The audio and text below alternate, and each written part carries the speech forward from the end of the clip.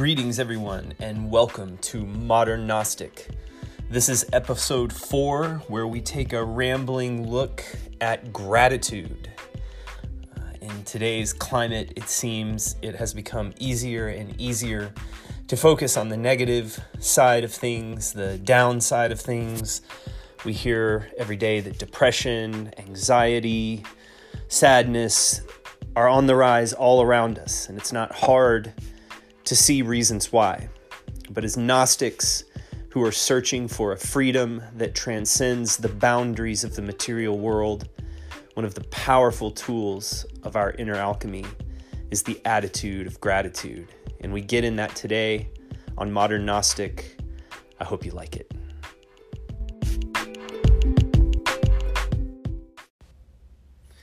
You know, we live in pretty amazing times. There's so many ways, and it's so easy that it's cliche or typical to just be down about the current state of the world with a 24-hour endless news cycle, the drama of social media, the rising fundamentalist religion of complete absorption in politics. It's easy to get discouraged about the world. It's easy. But let me tell you, friends, sitting here in my car at 9:15 a.m. in beautiful Asheville, North Carolina, with my phone mounted on my windshield and recording a podcast, I am struck by how beautiful the world that we live in is. Almost my entire life has been devoted to exploring consciousness and spiritual ideas and writing about them and having conversations with friends where I talk about these things, and even having a few occasions in my life where I was able to get up in front of audiences and speak on these things. About 3 or 4 years ago, I became aware of podcasts and started listening to podcasts, and it completely transformed my life. Nowadays, and for the last few years, whenever I'm walking around or working out or driving in my car or cleaning my house or doing the dishes, I'm usually listening to some sort of book, lecture, discussion, speech, guided meditation, spiritual teaching, something. And it is amazing that in 2020, we can do this with this device that we carry in our pockets. Before this time, people traveled the world. They spent all of their money to go and travel and sit with teachers to get teachings that we can easily find today on YouTube or iTunes. And it's really incredible. I mean, even in my life, I'm 47 years old, and even in my life, getting to sit with spiritual teachers has, up until very recently, involved great cost and travel, unless you just happen to live in the town that they're in. And while it's still, I think, a worthwhile endeavor, obviously, to go sit face to face and meet people who influence you and have an impact on your life, it's amazing that we can sit and listen to so much. It's almost like the Library of Alexandria exists in this smartphone that I carry in my pocket. And the thing that strikes me about how beautiful and marvelous this is that I can just get my phone out and just hit record and start contributing to this myself. And this lends this great sense of wonder and power in the world. And this morning, I got up this morning at about 6:30 a.m. Althea has been out of town for about a week, which I really, I've never lived alone, totally alone in my life. I went from living at my parents' house to living with girlfriends to living in temples and ashrams to being in prison to living with family to living with friends. And now, you know, when Althea goes out of town and I'm at our house all by myself, I'm struck with this kind of strange sense of loneliness that I never have just been alone for extended periods of time. And I recognize the ways in which it offers me important opportunities for growth. And it's funny, people, when I tell them that my fiance is going out of town, people will make the joke of, oh yeah, you get to live the bachelor life. What are you going to do? You get to live the bachelor life. And my immediate response is, while I think it is good for me to spend some time alone and to learn to lean into those feelings of being alone, I don't want to be a bachelor. I love being in partnership. I think partnership is the spiritual path for me. The relationship with other as lover is the path for me. It's a mirroring and a manifestation of my relationship with Hashem, with the divine, with God. And so I don't like the bachelor life is my answer to that question. But I'm saying all this to say is last night I was having a deep sense of this feeling of loneliness, and something that I have been practicing over the last 6 or 7 months is recognizing the ways in which, when hard emotions come up for me, I have a tendency to push them down, suppress them, divert my attention from them. Over my life, I've developed a multitude of methods for avoiding the hard emotional content, or convincing myself that I shouldn't feel it, or it's silly, or something like that. And particularly emotional content that makes me feel small and afraid. But I would say over the last 2 or 3 months, I had this interesting breakthrough where I was experiencing one of these these feelings of kind of smallness and weakness. And I closed my eyes and I had a vision of myself as a little boy, kind of hiding behind my mother's apron and crying and being scared to come out. And that so embodied that feeling for me. And what I did in that moment, what I recognized in the moment, something that I've learned from my partner, is this practice of reparenting myself. And so in visualization, me now as a 47-year-old man went to my little boy self and took him by the hand and wiped his tears and assured him that it was okay to come out and feel that fear, and that I had his back, and that I wouldn't let him fail, and that even if he did fall down and momentarily fail, I would be right there to pick him back up again. And as I say this, I have the awareness, on one hand, I worry that it sounds silly and that it doesn't sound particularly masculine. And then on the other hand, I get goosebumps with how powerfully transformative this visualization was for me, and how deeply masculine and powerful I think it is as an act of inner alchemy and self-transformation. And so last night I was in the midst of this feeling of the scared little boy, the little boy who's afraid that the woman in his life is going to go away and come back and have changed her mind.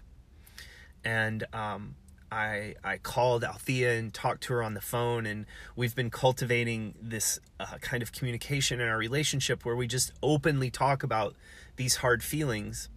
And so I reassured her that while I'm happy that she's visiting her family and having a great time, and that I'm learning to grow in this situation, that I had this feeling of this sad little boy, and I was really trying to take him by the hand and let him know that it's okay. And through conversation with her and doing these visualizations, a real sense of peace kind of came upon me. And this morning I woke up early and was doing my prayer and meditation practice. And in one of the Psalms that I read every morning as part of my prayer, the Psalm starts out that heaviness may endure for a night, but joy cometh in the morning. And that the tenderness and mercy of the Lord is new every morning, and great is Hashem's faithfulness. And as I said those lines this morning and prayed those prayers, I was just struck at how wonderful it is to have a relationship with the transcendent, where we get this experience that even in the midst of the darkest of the night, that's actually where the flame of healing can burn the brightest. and that leaning in those hard situations provides this great experience of freedom. This is going to seem really rambly, maybe, or I'm definitely changing tracks and changing directions, but I think you'll be able to follow what I'm saying. As I said in the beginning, it's really easy to look at the conditions of the world today and get very discouraged with political situations, with climate situations, with what we perceive as economic and racial injustices, and all of these things, and get very discouraged. And really, it seems to me that there's a current in modern culture, at least in the United States, I imagine worldwide, there's this current shift of the culture to where everyone is putting their faith into these temporal politics. Whether you put your faith in right-wing politics or left-wing politics, a continuous characteristic seems to be a hiding from the shadow and a blaming of others. I noticed this, it really jumped out at me recently on Facebook, where I saw people were posting a meme with a quote from AOC. I can't ever think of her full name. Alexandria Cortez, Ocasio-Cortez, I think, where she was some quote about, a billionaires shouldn't exist, or no one makes $1 billion, they steal $1 billion, or something like that. And I'm not wanting to spend time discussing the merits of that argument. Suffice it to say, I don't think it's correct. But the real point to me is that there is a danger in picking an other to blame for our problems, and to put our faith in the idea that if we could just get a hold of that bad person that's creating all the problems for our society, we would fix things. And I'm not convinced of a lot of things in the world. I try to keep this mind of, I recently heard this Hebrew word from Reb Katz, and it's hislamdus is the Hebrew word. And what it basically means is to keep an attitude of openness and playfulness and curiosity about whatever's going on with you in the world. And so I try to keep this attitude of hislamdus and not being sure about very many things. But one thing that I am sure about is that freedom does not lie along the path of blaming an other. And as a modern Gnostic, the ultimate imperative is freedom. Gnosticism is a religion and a spirituality that, through meditation and prayer and mythological understanding of the world, vectors the compass of our attention towards freedom and liberation. And as Carl Jung said, quoting an ancient alchemical text, "In filth you will find it." If your attention is vectored towards spiritual liberation and freedom, you have to look in the places that you absolutely do not want to look. You have to be willing to lean in to the uncomfortable and difficult areas. And you really are going to get nowhere by putting the blame for your situation, for your condition of delusion or enslavement on other. It's really easy to do. It's a common trend. If you look at the right wing in American politics, to really simplify it, they put all the blame on powerful corporations and immigrants, right? And foreign countries that are trying to destroy our way of life. And if you look at the left, they put all of the blame on powerful corporations, the billionaire class, and white supremacy or something. Everyone is seeking this external enemy.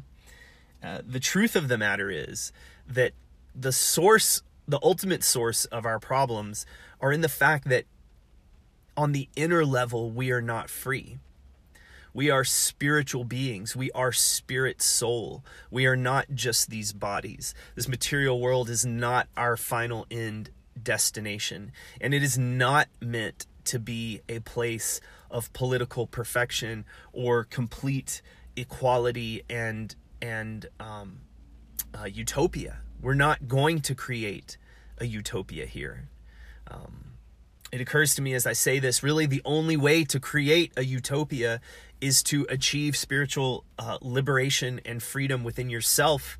And then wherever you walk, you're in utopia. Wherever you stand, you're in heaven. Wherever you are, you take your enlightenment with you. This is the goal of the Gnostic path, is to seek deeper and deeper levels of freedom. And I think it's a really important spiritual practice to cultivate the attitude of gratitude.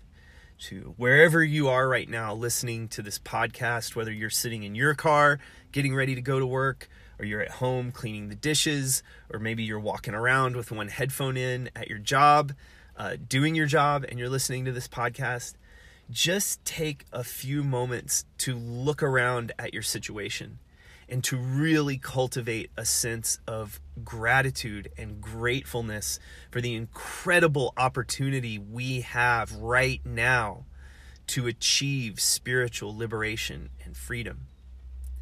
And I would take it a step further and invite you to expand out, if this is not your normal practice, and give a prayer of gratitude to Hashem, to the divine, to the highest as you conceive of it. To give a prayer of gratitude that you live in a time and a place, and you have a body and a mind and the material conditions that allow you to pursue things like listening to podcasts about spiritual liberation and freedom. This is a rare opportunity. For most of recorded history, people have barely been scraping out and eking out an existence. We recently watched a documentary, Hamilton's Pharmacopoeia, where Hamilton Morris went down somewhere into the Amazon to experiment with frog medicine. And he was in this little town that was just absolutely wretched poverty.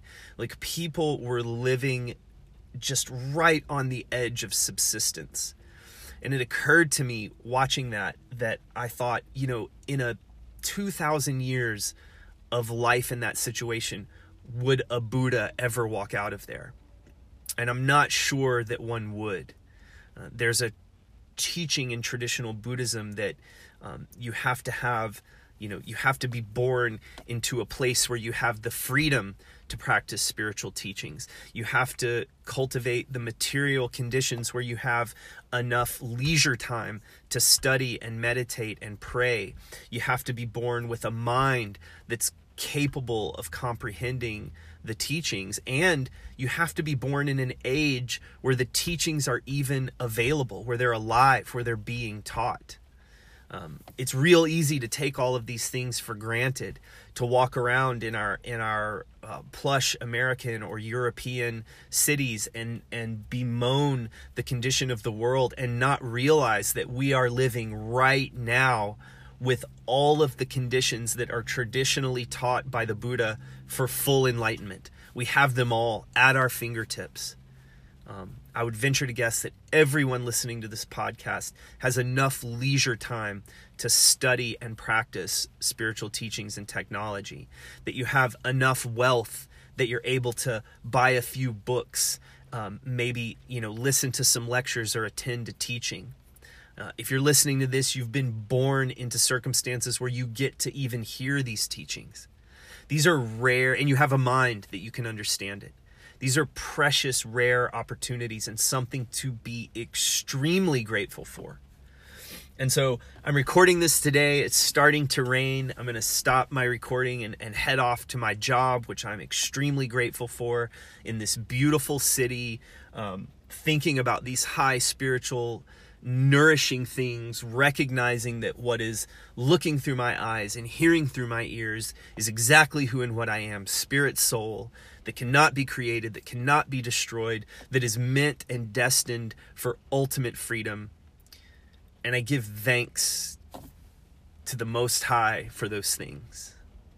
And I hope listening to this brings you benefit, that it inspires you on the path, and that you go out there today with a heart full of gratitude and seek the mysteries. Thanks for listening.